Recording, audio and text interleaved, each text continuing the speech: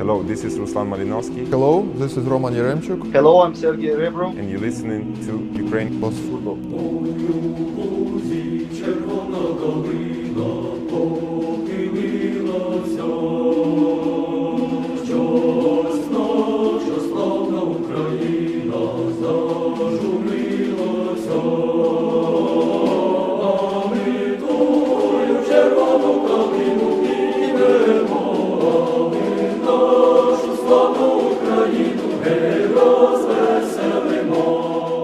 It's finally upon us, the first international break of 2023. For us followers of Zbirna, aka the Ukraine national team, it's been a long 6 months since we were last in action on that cold and windy night in Krakow when Ukraine played out a boring 0-0 draw against Scotland. Alexander Petrakov's last game in charge after an emotionally difficult but ultimately unfulfilling and underachieving reign. He didn't have his contract renewed at the end of December and is now plying his trade in Armenia. Meanwhile, Ukraine have yet to unveil their dream candidate as its full-time replacement. The one they've been chasing since the summer of 2021, Serhiy Rebrov, remains elusive for now. He may well take over in the summer, but that's too late for this week's tie. Instead, current under-21 head coach and UPL side Alexandria manager Ruslan Rotan takes caretaker charge. We'll be discussing that and everything else you need to know about Ukraine ahead of this Sunday's sellout Euro qualifier at Wembley in this episode. And of course, as always, I've got Adam and Ray joining me. So strap yourselves in, guys.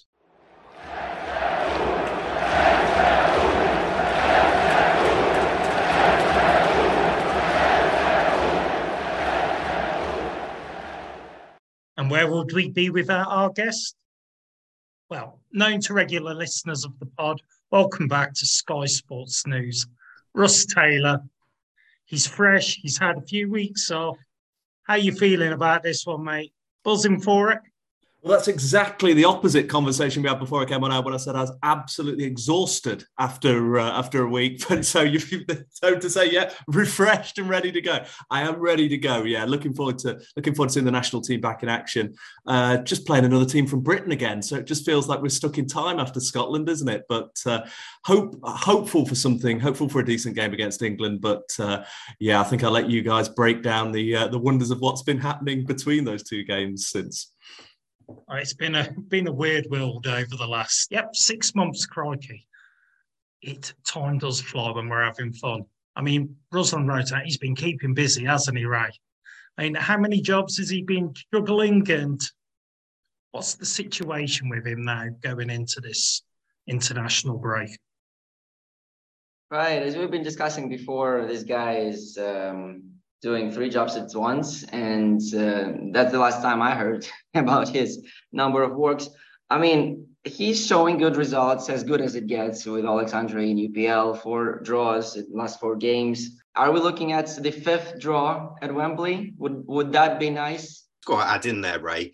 Those 4 draws that he has had in his first 4 games as Alexandria manager, the results have been 3-3, 2-2, 1-1, and 0-0.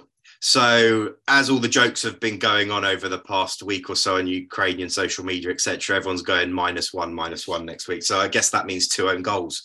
But I think anyone in Ukraine will take that result. I think, judging on some of the stuff we're going to be discussing later on.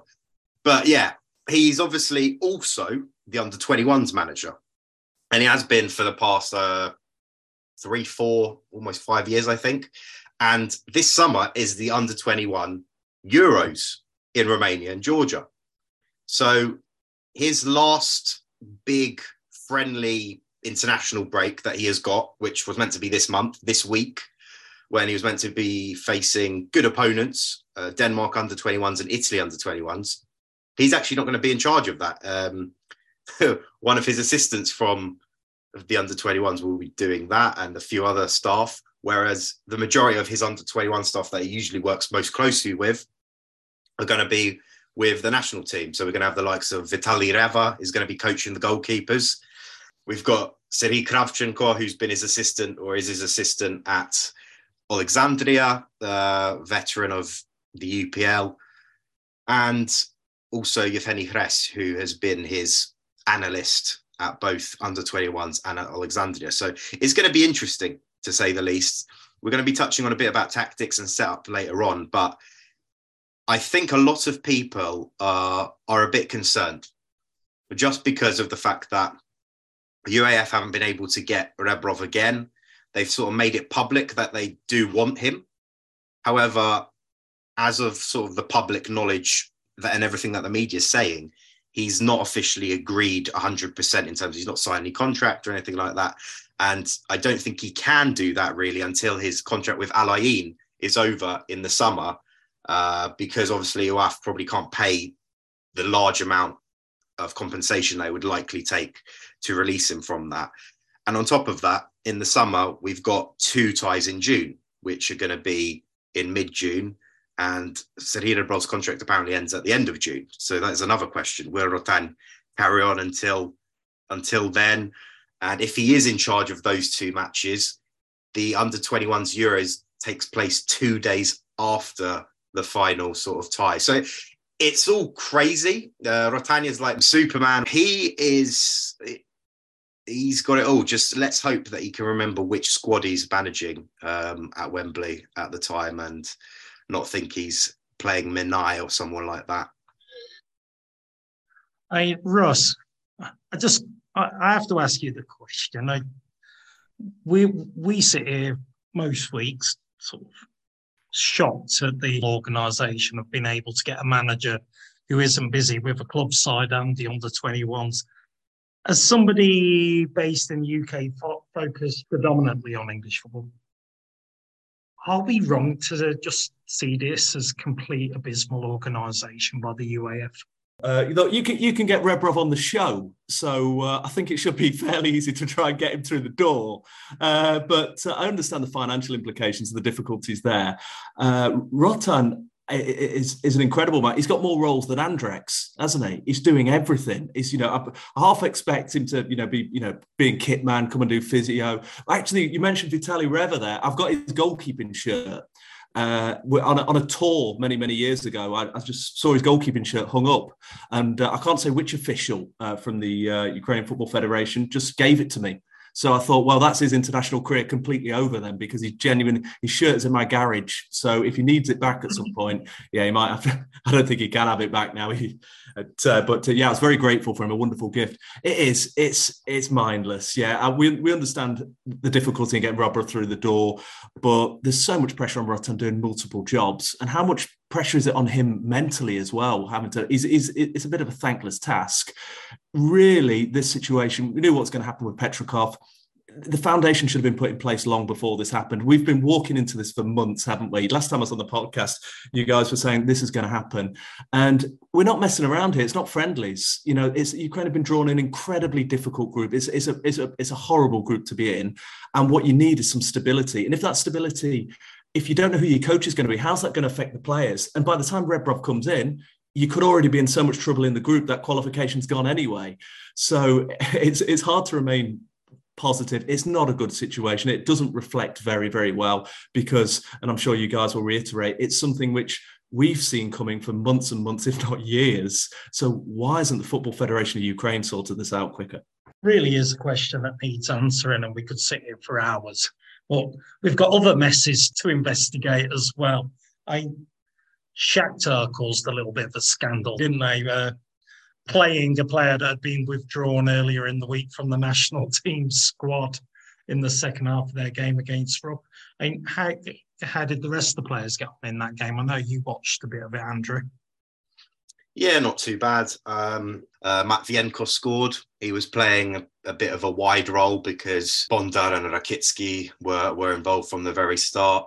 And in general, Shakhtar knew it was going to be a fairly straightforward game. Stepanenko came off early on in the game because we know that he can't really last full matches anymore because of the multiple injuries he always has.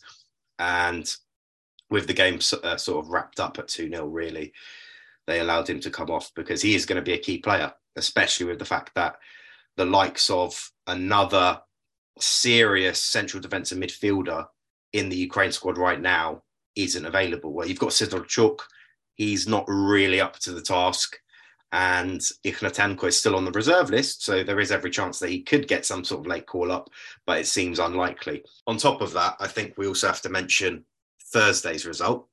As much as we don't want to, they lost 7-1 in the Europa League to Feyenoord. I was at the game. Great atmosphere. Feyenoord really are a top team at the moment. They beat Ajax this weekend in the Klassiker and look to be set for the Eredivisie title. So that says a lot. However, there were a lot of questions, I guess, of Konoplia, who was the player that Adam mentioned, was withdrawn from the national team squad after that 7-1 game because he had either a groin injury or some kind of injury that he wants to recover from over the next couple of weeks while there's no competitive club games. However, I think a lot of people were surprised when he came on. And after the game, Shakhtar released a little interview with him where he said, yeah, I'm playing on injections most games and I really sort of need to sit out this period and see what happens. So, I mean, potentially it's one of those things, oh, wow, he played 45 minutes, but it's probably more important for him to sit out the next 2 weeks. However, in that final game, we saw, I think, a weakness from Konoplia. So I think it might even be a good thing that he's not involved for this window. Just needs to get out of this system. Maybe that injury is affecting him defensively. Valeri Bondar alongside him in that game wasn't too convincing, and Bondar is on the reserve list and hasn't been called up yet. The fact that Popov was called up beforehand as well. So it shows that Rotan doesn't fully trust him. In general, we've got the likes of Bondarenko, Sudakov, who have played and started most of Rotan's under-21 tenure. So he's very familiar with a lot of the young players that Shakhtar have got. And fingers crossed he can sort of work something out where he's got them playing well. And then on top of all the sort of foreign-based players that are going to be coming in, that will obviously aid the side exponentially with the form that we've seen of Zinchenko, Malinovsky not been playing too bad recently, Tsahankov, of course, and even Mudryk potentially. But we'll be touching on that a bit later on. As Andrew mentioned there, the game on Thursday, we're not going to dive into too much, but it has wrapped up Ukraine's domestic European season, so to speak. The coefficients, as we've mentioned in the past, have been important because this 15th place has been a key target as Ukraine has started to fall a little bit down the table. We are presently 14th. And that does mean that we're going to get 5 teams in Europe. If we had finished 16th, of course, we would have lost a team in the Champions League for the following year. However, with Shakhtar's departure from Europe, has been confirmed that Ukraine will lose its automatic UCL spot from the 2024-2025 season, and the champions will need to go through the qualification process, which we hope will be a productive process for the future champions. Shakhtar, as a club, we would hope to see work their way through it to get to the group stage. But we know that difficult games and difficult teams will lie ahead. Looking elsewhere, Dinamo obviously have a few players in the squad. Not as many as in previous seasons, but Ray, they haven't gone into this international break in the finest of form. And neither were they able to hold on to that Europa League spot, not to mention Champions League spots, right? So I guess we are looking at Shakhtar Zorya, the famous duo from Donetsk and Luhansk, on top of the table. I think it happened before, after COVID, right? The very season when we started this pod. And hey, we're coming back. It's a full circle now for Dinamo. Also, it was really nice to see the game against Zorya because even though they beat Dnipro 1 a week earlier, it's evident now that Dnipro team from the recent match with Veres, when they scored in the beginning, and Veres was that bad that they couldn't change the course of the game, whereas the team from Dnipro were just not that in control as previously. And obviously after Ajax disaster and rumors about players and all that, sponsorship, which they lost from the booking agency. It probably has affected the team. Of course, we're going to touch on Veres and the other teams in the middle of the table, or shall I say relegation battle, slightly later in the pod. But long story short, Dynamo not looking good and won't be looking good until the end of the season, I would say. Touching on that game, it is worth mentioning that the representatives for the national team that will be playing or featuring potentially in the squad over the next week or so against England at Wembley didn't feature. Well, Popov did. He's been recently called up from the reserve list. But the two key players that probably have got more of a chance of actually either starting or coming off the bench, Alexander Karavayev, who's probably going to be the Ukrainian right back against England, and Vitaly Buyalsky, who's Dynamo's probably their best player, their talisman of late, and someone who's remained relatively elusive of the national team under both Petrakov and Shevchenko, has got another chance at potentially making it in, albeit the fact that Rotanya is only in for this one game is sort of doesn't really give too much away about the future of the national team. This is very much a loading screen, I think, international break where we're just waiting until something else happens. Just to chip in on Dynamo players, I mean, Buyalsky is Dynamo's talisman these days. I would call Brashko from Zorya Dynamo's talisman because Dynamo owns rights on him and he wanted to destroy that team last match. He said in the interview that I will show them that they were wrong. He tried his best, but of course he didn't score. The Panama guy, believe it or not, scored to Dynamo the decisive goal. And I'm not sure if we're gonna hear about this guy again, because just to mention Zorya, it's a good transfer for them. And I won't mention his name because if he continues, then we will have more of the reason to mention him. First we mention his name, then his last name, and then it gets bigger. And going back to the topic of Dnipro 1, like Ray mentioned, they beat Veres in a very low quality game. They lost to Dynamo in the week previous. They're out of Europe. Potentially their season might be slowly unraveling. They're currently 3 points behind Shakhtar in the title race. And they seem to have lost a bit of that cutting edge work that they had in the first half of the season, where even if it wasn't going their way, they managed to scrape victories left, right, and centre.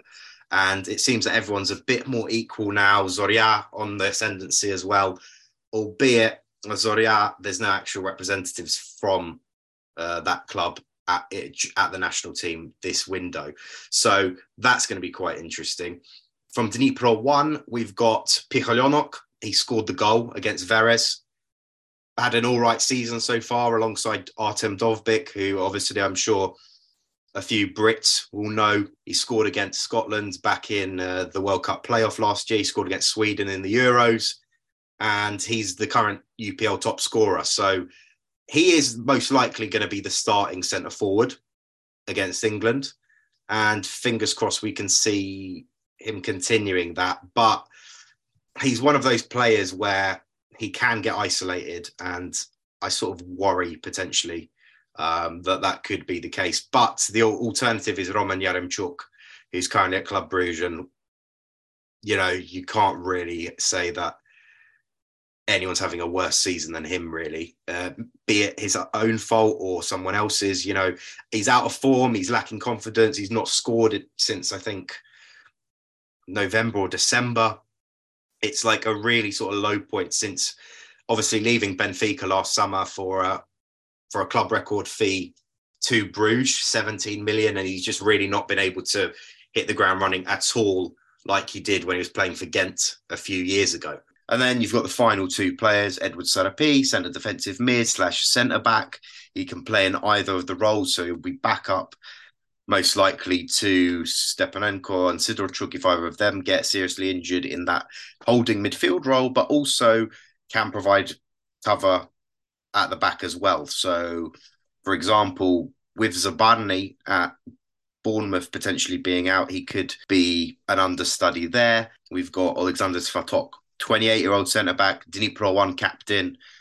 I mean, he's been around. He's been at Hajduk Split. He's been at FC Dnipro in the past. And I wouldn't call him the best centre-back in the world, but it seems there's high potential that he could be starting against England if Rotan deploys a 2 or a 3 in the middle of defence, because he seems to be the most experienced to play alongside Mikola Matvienko there, because Zabarny, as we've mentioned, is injured. Got Serapi in there. Mikolenko can play, but probably more in a 3.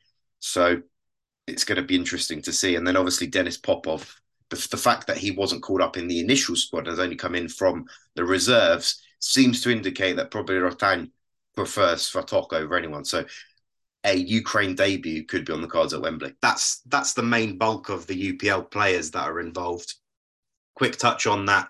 Denis Miroshnichenko, who used to play for Karpaty Lviv, and he's been all over the place in the UPL. Currently at Alexandria, he's been drafted in from the reserve list by his club manager into the full squad because of Konoplia, who we mentioned earlier at Shakhtar. He's injured, so he's been brought in as sort of backup for that. And on top of that, we've also got Nikita Shevchenko, who used to play for Zorya. He's currently at Alexandria. He's the third choice Ukraine keeper now because Dmytro Riznik is injured, who's currently playing for Shakhtar. And on top of that, on the reserve list, the other goalkeeper, despite the fact he's already retired twice from the national team, and he had a massive send-off last summer where people were sort of lifting him up around the centre circle and everything else, Pyatov. But fingers crossed, it doesn't seem likely that he is going to get that call. Don't forget about Reva. I mean, remember the time when Shevkovsky was training with the guys? He had to get his kit all patched up. Reva can be up for that. He can't play, Ray. He hasn't got a shirt. An interesting UPL weekend before we dive back into the big game coming up. Ray, looking quite crazy down. I'd say the bottom, but it's kind of bottom 2/3 of the league, isn't it, this year? Apparently, everything below 5th position, which is the last conference league spot, below 5th, it's all up for grabs. In the next 13 matches, it can all flip upside down. We have 16 teams, and 11 of them, as I just said, are within 6 points from each other. So this is something I honestly don't remember, because usually, we had these different formats of the league. We had 2 groups. Now we have 16 teams again. Everybody dreamt of that, like in the 2000s, in the 90s. Let's have the United League with 16 spots. And now we have this. And as we could see, I don't know if you can call Ukraine a football country. It's a point of discussion for next time, not now. And whether we can call the league strong or weak, maybe the weakest in history, as a lot of people say, but I don't agree with that. And if you look at the table, it probably would show you that, fight is on, No one's going to throw in the white towel, I'm going to tell you that much. And apparently in this match day, there were a couple of headlines. If you see the results of both medalists, albeit both of them are now surviving and not looking into the future with bright hopes. But nevertheless, the match against Vorskla proved that Pavlo Isenko, the youngster who is a penalty expert and also a good guy, if you talk football shithousery, as I mentioned in the previous pod, he is actually a revelation. Because I just saw the couple of episodes about Veres show, and he was producing miracles in winter time, and now he's continuing doing that. He's basically saved the game, and that's not the first game he saves for Vorskla. No, we know Vorskla not showing their best football. They have not been doing that ever since their clash with AEK at last summer. The point is, this guy is worth mentioning, and you need to follow him. Another game which I did not expect much from, Lviv Krivbas 2-2. As I mentioned previously, the betting company, which sponsored half of teams in the league, not 11, but it's almost the same number, they left Ukraine. Luckily, it's another point to mention and a reason to celebrate, personally for me, as a Ukrainian football aesthetic expert. The point is, the teams have replaced this sponsor with either Slava Ukraini, Slava ZSU, Heroem Slava, and I don't need to translate these three phrases in English. So it looks nicer now, and it definitely helps Lviv because they came back against Krivbas. Of course, Krivbas had a sent-off, and everybody's saying that the referees are killing the team, But my question is, how can you kill a president's team? How can you ever think about threatening Zelensky's team in this day of age, right? So I'm pretty sure their future is looking good, They're very ambitious. Whereas lost to Dnipro, did not convert anything from 85 minutes of the game all the way after they considered a goal. Not looking good for that team. Yuri Virt, the coach, another legendary keeper in the past, hope he doesn't make his way nowhere near a national team, But the point is, it appears that he has lost the dressing room. Again, coming from the show, but from Dmytro Povoroznyuk, it shows that it's evidence that I don't know. I don't want to say that, but guy lacks charisma. Like in dressing room, we should see that, of course. We should see the teams, coaches like Ted Lasso or Mourinho, how they speak. It's not Amazon, it's not Sunderland till I die. But it's something, right? And we see that Virt you should not hang on to him like as if he's Alex Ferguson, Come on. And that being said, we have to mention Ruch, who sacked Leonid Kuchuk.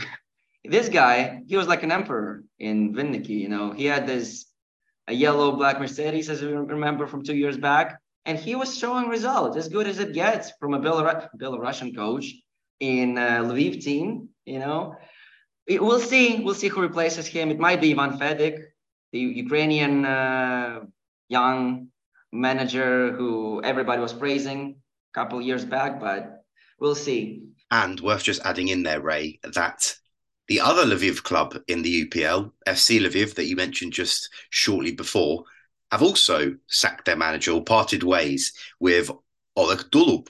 And obviously, slightly surprising after having a relatively good few results since the start of the restart.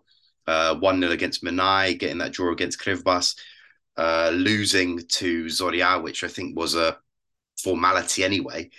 And it seems that apparently, according to Ihor Tsahanik, Tato Tsaker, they wanted to bring in Volodymyr Maziar, who used to be their manager like ages ago, or Gilmar, remember him? He was also a previous FC Lviv manager, but had to go because he didn't have the correct qualifications. But neither of those two people have been selected, and the immortal one is back for anyone who's been listening to us for a few years.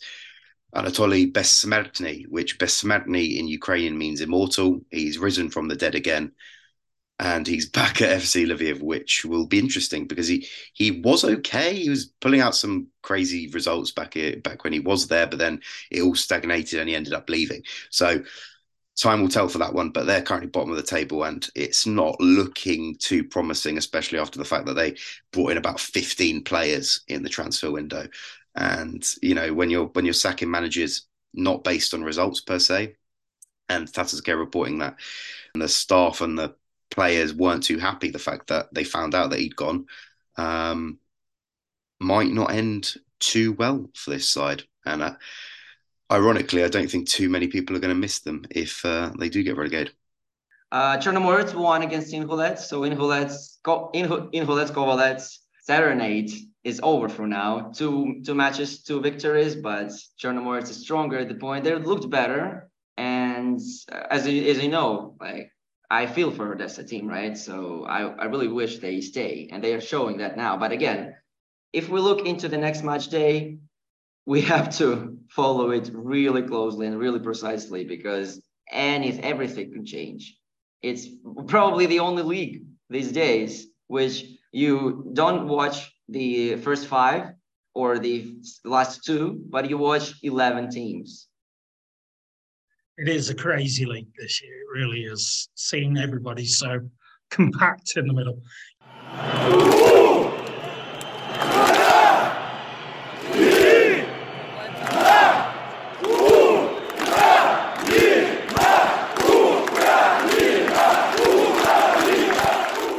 And we're going to bring it back. Russ, the big game at Wembley, the home of football. What's the mood in England anyway after the World Cup? I mean, are people optimistic about this campaign? I've heard rumours of sort of negativity towards Southgate.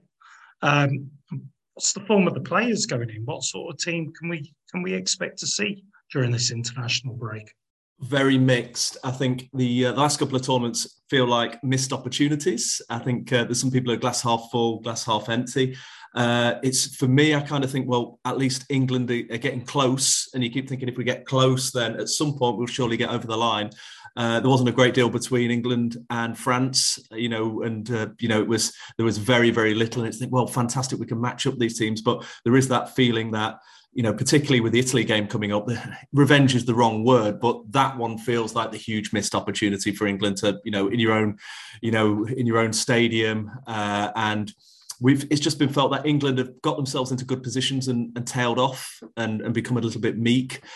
From my point of view, it feels like when the pressure's off, England do well and can qualify, and it's and that might not be a problem. I think most England fans will probably be happy with a point on Wednesday in Napoli against Italy, and then we'll expect to win against England. Fans are excited, particularly about the call-up of Ivan Toney. I know he has some potential charges coming up regarding alleged betting that he's made on football, and that could impact him and he could receive a lengthy ban. But Southgate said that he wants him in the team because he believes he's on form. He's a very, very good player, and I think people are excited to see new faces come in because there's a dearth, and Southgate was talking about this, there's a dearth of English players to pick from, which is a strange situation when you think Premier League, best league in the world, etc. But there isn't a great deal of players and there isn't a great deal of change. So this squad is very similar to the last squad in the major tournament and the squad before that. So perhaps a little bit, the clock is ticking on these players to go out and get a result. The thing about qualifiers for England fans is when they're smack in the middle of a Premier League season, they sneak up. And a lot of England fans feel, well, it almost comes at the wrong time. There's an expectation that they should be at major tournaments. And that's when England fans really do get excited. This is seen as, well, Italy, we should take something. We should finish in the top two of that group. And unfortunately for England fans, Sunday should be a formality. So I can't say expectations wild. They want to see a couple of new players. Particularly, I think interest will be in Ivan Toney, see if he gets the start, see if he gets the goals. And I think that will be a good story because at the moment, there isn't a great deal of new players coming into the England squad. And that's not potentially exciting for England fans. So much of a muchness since Rome in 2021, Andrew. How are we expecting Rotan to take on this game? Well, I think it's going to be an interesting one, to be honest, because obviously Rotan manages two other teams alongside this role too. He's been the under-21 manager for the past 4 or 5 years, and also he's been Alexandria manager for the past 2-3 months.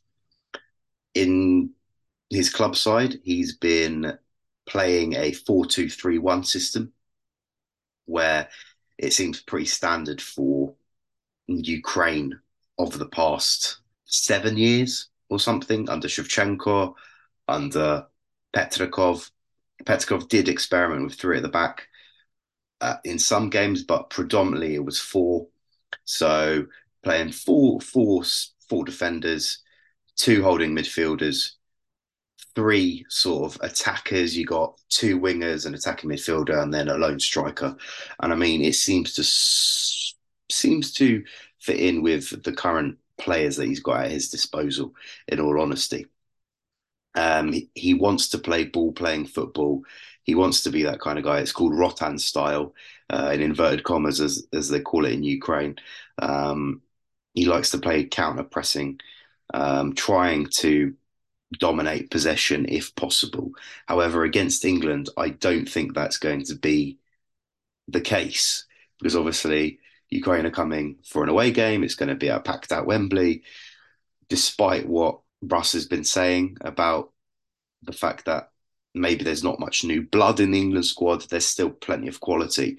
And even the fact that Rashford, Pope, and Mason Mount aren't going to be featuring because they're out injured, that doesn't really weaken England too much, because as we remember, Rashford, despite the fact he's been in the form of his life, Southgate prefers to start other players out wide.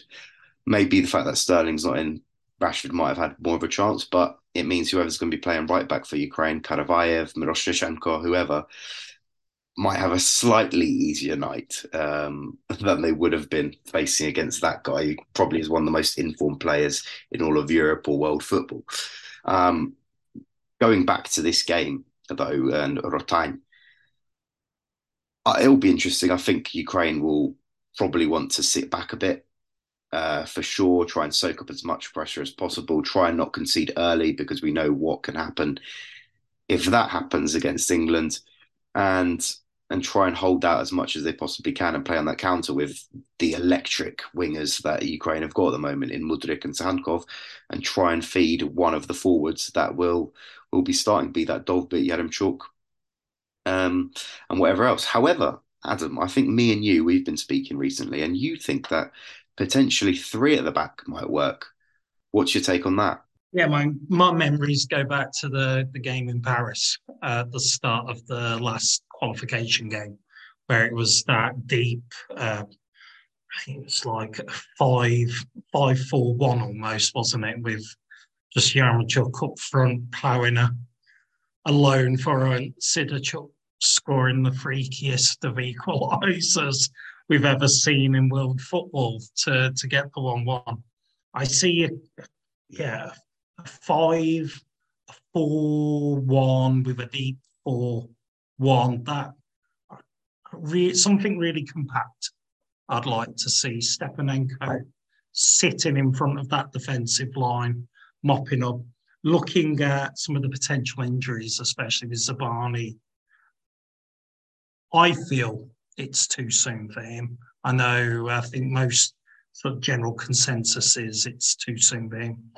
Maybe 3 is pushing it, 3 central defenders, but a 4 with a 1 and Stepanenko, like we've seen with Shakhtar, where he drops into that defensive line to really sort of solidify it out and make a wall almost. I completely agree. I think you look at the squad and that says a back 5 straight away. And I was going to ask you guys the question, where do you think the goals are going to come from? Because looking at that squad, I don't see goals. I see plenty. I see a back 5. I see, probably definitely Stepanenko, but I see Ukraine sitting in deep and just trying to frustrate, but I don't see where the goals are going to come from. And you're quite right about Dovbyk. I can just see him being very, very isolated. So I'd be interested to know where you think the goals will come from. Oh, well, Russ, I think there's a lot of people in Spain going to be screaming out the answer to you. I'm going to ask Ray, because Ray loves talking in Spain. He's down there in Argentina. Where are the goals going to come from, Ray?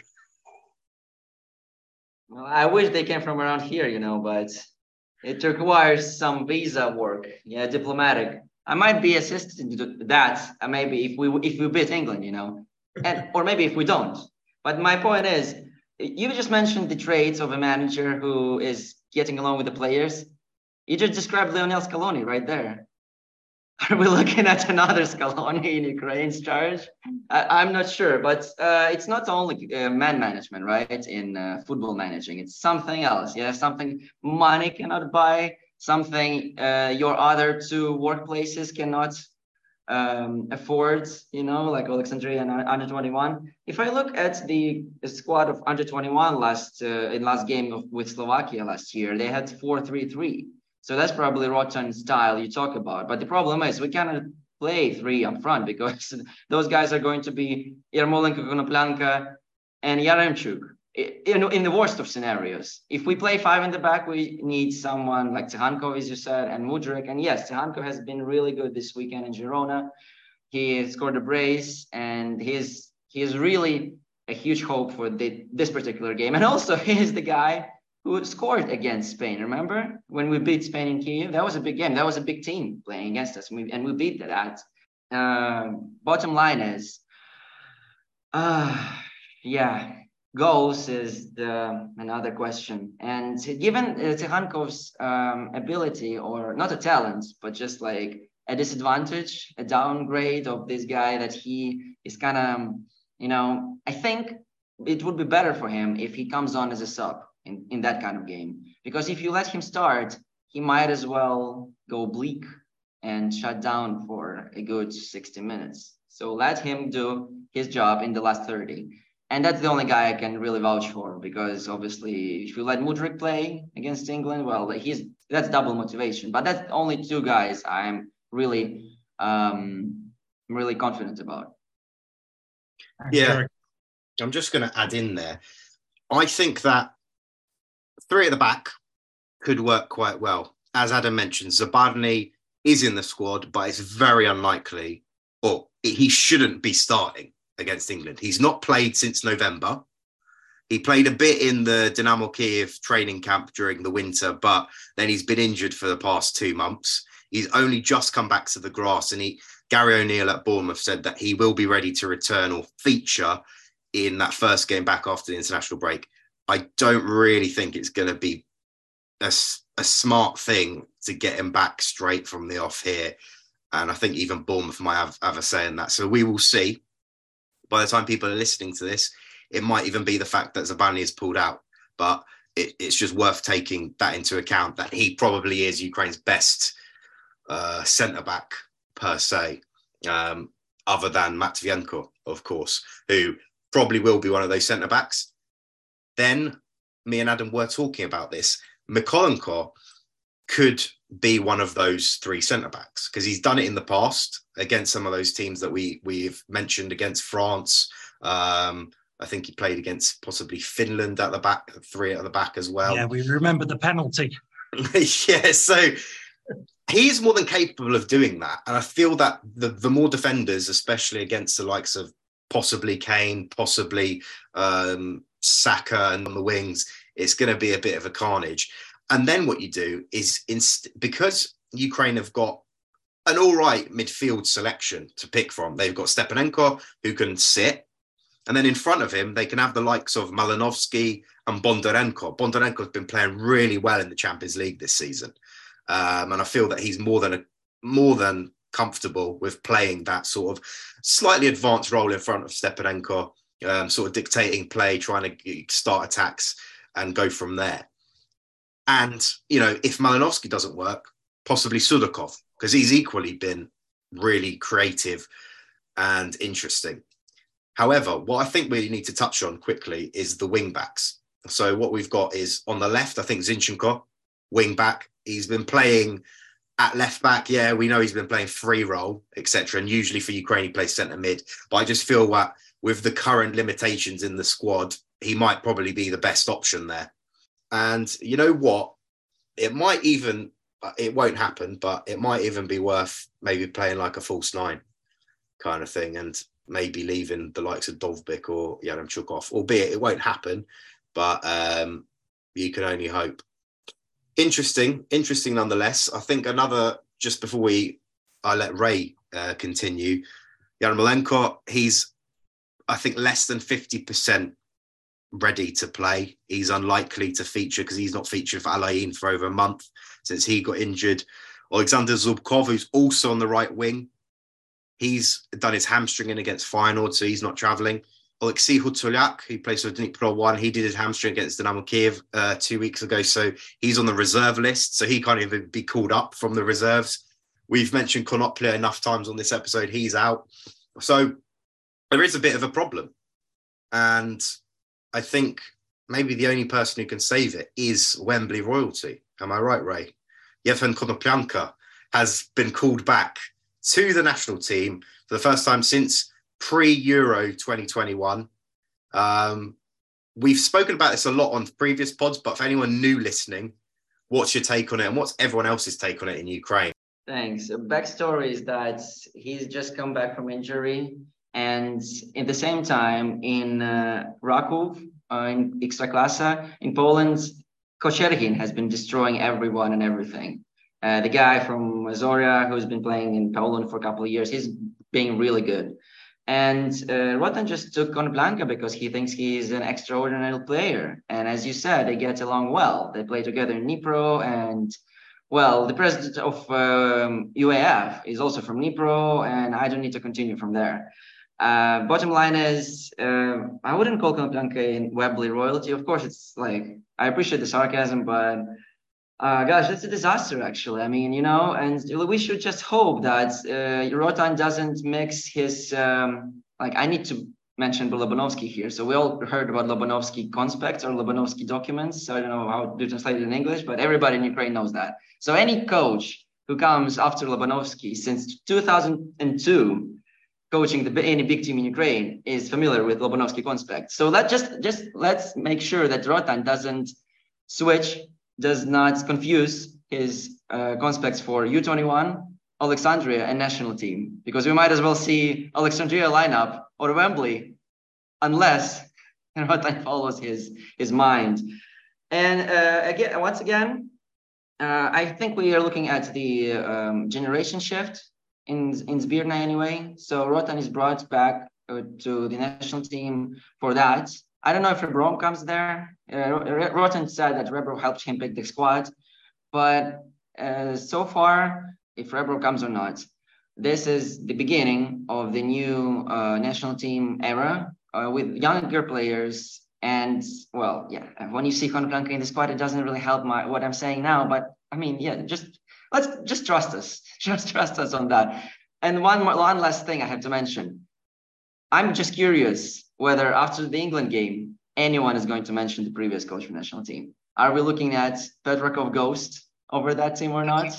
That's another big thing, Moving on, Ukraine this week have been based at Brentford's training ground. This is apparently something that was organised prior to Petrakov leaving, because he's got quite a good relationship with Thomas Frank, and they've known each other since their sort of international youth coaching days. Petrakov came to the Premier League, I think last August or something like that. He watched a few games. I think he watched the Brentford drubbing of United and, got a few notes and everything like that. And that relationship most likely helped Ukraine to agree to play a friendly against Brentford B team at AFC Wimbledon Stadium in a very strange behind closed doors event. I was informed that it was related to the fact that Brentford didn't want fans involved and they didn't want any media representation because it would have been unfair on getting British media involved and things like that. Something quite strange all in all. It was played behind closed doors in front of a select crowd of friends and family of the players, I think. Ukraine won 2-0. It looks like Ruslan Rotan is going for the classic 4-2-3-1.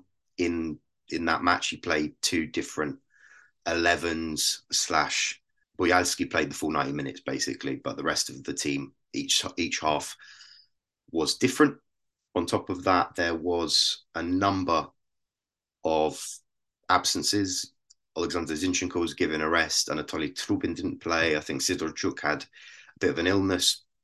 And Yarmolenko is still recovering from his injury. So we'll see how that all ends up towards the end of the week. But, I mean, a strange friendly, not the highest quality, I'm pretty sure. I've watched the highlights. It wasn't anything intense or anything special, just a nice little run out for the players to see how they're going to do. But with the fact that Svatok started at the back, it seems most likely he's going to be in there with Matvienko. And in the highlights, Stahankov didn't look too bad on the right alongside Sudakov, who scored a banger of a goal. And if anyone does want to watch those highlights, you can do on Brentford social media. I saw it on Twitter, so do give it a go there. I don't think that probably it's going to have too much impact. Another club versus country game for Ukraine over the past couple of years, which obviously they had a few last year, don't go down in the record books, which some people in Ukrainian media have a bit of a negative viewpoint at. Oh no, these players aren't getting caps for friendlies and all that kind of stuff. So 90,000+ in the ground. There should be some special commemoration things for Ukraine because obviously England, the UK and Ukraine have been very supportive of one another. Ukraine fans have got a few things planned over at the stadium. So do be on the lookout if you see any Ukraine fans giving out little Ukraine flags prior to the entrance, as they might be involved in something when the game kicks off. They are also coming up with a new song, which they'd like some England fans to join in on. However, I'm going to refrain from letting you know about that until I've got more confirmation as to whether we actually will go with it. Because let's just say the song's a controversial one with its old lyrics. Its new lyrics are completely fine. But I'll leave that as a bit of mystery. Listen to this space, everyone, for further news there. I think that's more or less it for tonight, isn't it, guys? However, on a night like tonight, we can't let people leave without putting their necks on the line and giving some predictions for how they think the big match is going to go. Ray, I'm going to come to you first. It will be a quick one for me this time. Remember last time we played England was Shevchenko game at Euros quarterfinal, was it? Yeah, it's 4-0, and everybody praised the quality of the game. We lost everything, but we showed our style of play. And don't look at the scoreboard; it doesn't show you the real deal. We played our game. We were dictating. We stayed true to our values, what Shevchenko used to say back then. I don't want that to be the case now. I'm pretty sure we're looking at a boring game with 1-0 to England, probably in the last 20 minutes. Russ, are you going to be as quick as that? Yeah, 3-0 England. I'm so sorry. That's what I've got. But I've got usually my predictions. If I predict something, when I predict something on Soccer Saturday, it goes completely wrong. So your entire nation has never had a better chance now than me predicting an England win. You're in a stronger position than you were just seconds earlier. Yeah, unfortunately, for all the aforementioned reasons, I think it will be comfortable. I think England will be on a bit of a crest of a wave as well and want to prove something. Players like Saka again, if Tony gets a run out. Like I said, I'm going to go. I wish I could be more positive to you gentlemen, but I'm going to say 3-0 England, and then you can call me back next week when I'm completely incorrect and Ukraine have won 3-0, and you can castigate me for my terrible predictions. Deal. You're wrong. Andrew? Well, I don't blame Russ, because especially everything that everyone's heard, I'm sure, in this episode, it doesn't sound too hunky-dory. Russ mentioned that Gareth Southgate said there was a sort of a birth of English talent. Currently for Ukraine, it seems the same, but due to injuries and selection issues and everything like that, which isn't great. And when you add on top the manager problems and the fact that Ukraine hasn't played for 6 months and everything else, it doesn't sound good. But I am always a dreamer, an optimist. And I remember the last game, the 4-0, that was terrible. I think Ukraine were killed off because England scored way too early. It was like 4 minutes in. Krivtsov caught sort of stuck in cement sort of on the ground, and Kane beat him, and that was it. Harry Maguire bloody scored 2 against Ukraine. Like, where is he now? He's still in the squad. And for some reason, I kind of want him to play because of everything that we know how bad he's been of late. But you just know he might pop up again and get the next 2 goals of his career, and then is like going to retire and he's only going to have 4 goals and they will come against Ukraine. But anyway, I think I'm going to go for a bit more positive. I'm going to go 1-1. I think that Mihailo Mudryk is going to do an Andriy Yarmolenko, where he doesn't do anything for his club and he loves turning up for his country. It'll be his first official goal for his country. Wembley, where better? And you can just hear the headlines now. Why can't he do that for Chelsea? So that will be pretty decent. I'll take that. And obviously it'll be some sort of stupid penalty VAR decision that England will equalise from. Ivan Toney penalty. And hopefully Ukraine can hang on to the bitter end. Because Rotan, as we have mentioned, he's got 4 draws. Even if that Brentford friendly is a thing, we'll discard that. We're going for 5 on the bounce. Give us another one. Thank you for that. You put a smile on my face there to finish off proceedings. I'm going to say 2-1 Ukraine. I said it in the quarterfinals and I was completely wrong then. This time, no, I'm going to be completely right. It's going to be 2-1. We should point out, no matter what, top 2 qualify for automatically for Euro 2024, and Ukraine have a very good shout, if in third place, to go through the playoff route as well. We will be cheering on Scotland there to qualify automatically and free up a spot in the playoffs for Ukraine. But yeah, that's it tonight. It's been great fun as always, guys. Russ, thanks so much for joining us. I'd like to be there, but since I've just predicted that England will win 3-0, no one will want me there, really, because I've been a curse for both teams. But no, I'll be an interested onlooker as always. But yeah, hopefully I'll be wrong one way or another. But likely watching it from home, unfortunately. Guys, it's been great fun. Everyone at home as well. Hope you really enjoyed this international break. Have a great few weeks supporting Sabina wherever you are in the world. And until next time, everyone, take care, stay safe, and goodbye for now. Bye-bye.